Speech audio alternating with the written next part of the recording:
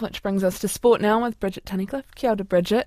Niall Williams-Guthrie is back in blue. Yeah, very talented. Former Black Ferns Sevens representative. She is returning to rugby after signing with the Blues for next year's Super Rugby Aupiki season. Williams-Guthrie won an Olympic silver medal in 2016 and the World Cup Sevens title in 2018. The 35-year-old played for Gold Coast in Rugby League's NRLW competition this year.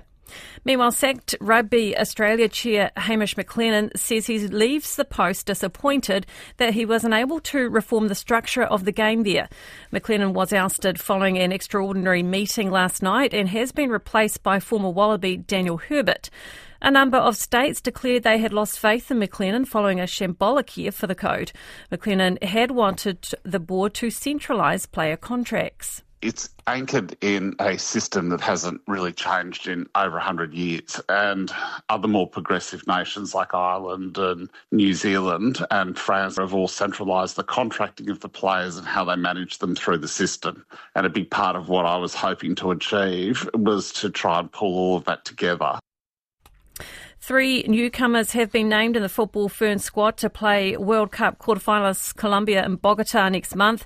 The debutantes are Wellington Phoenix midfielder Macy Fraser, Sunderland midfielder Katie Kitching and Canberra United forward Ruby Nathan. Ferns coach Jitka Klimkova has also named 5 players who are not part of the squad which played against Chile in September.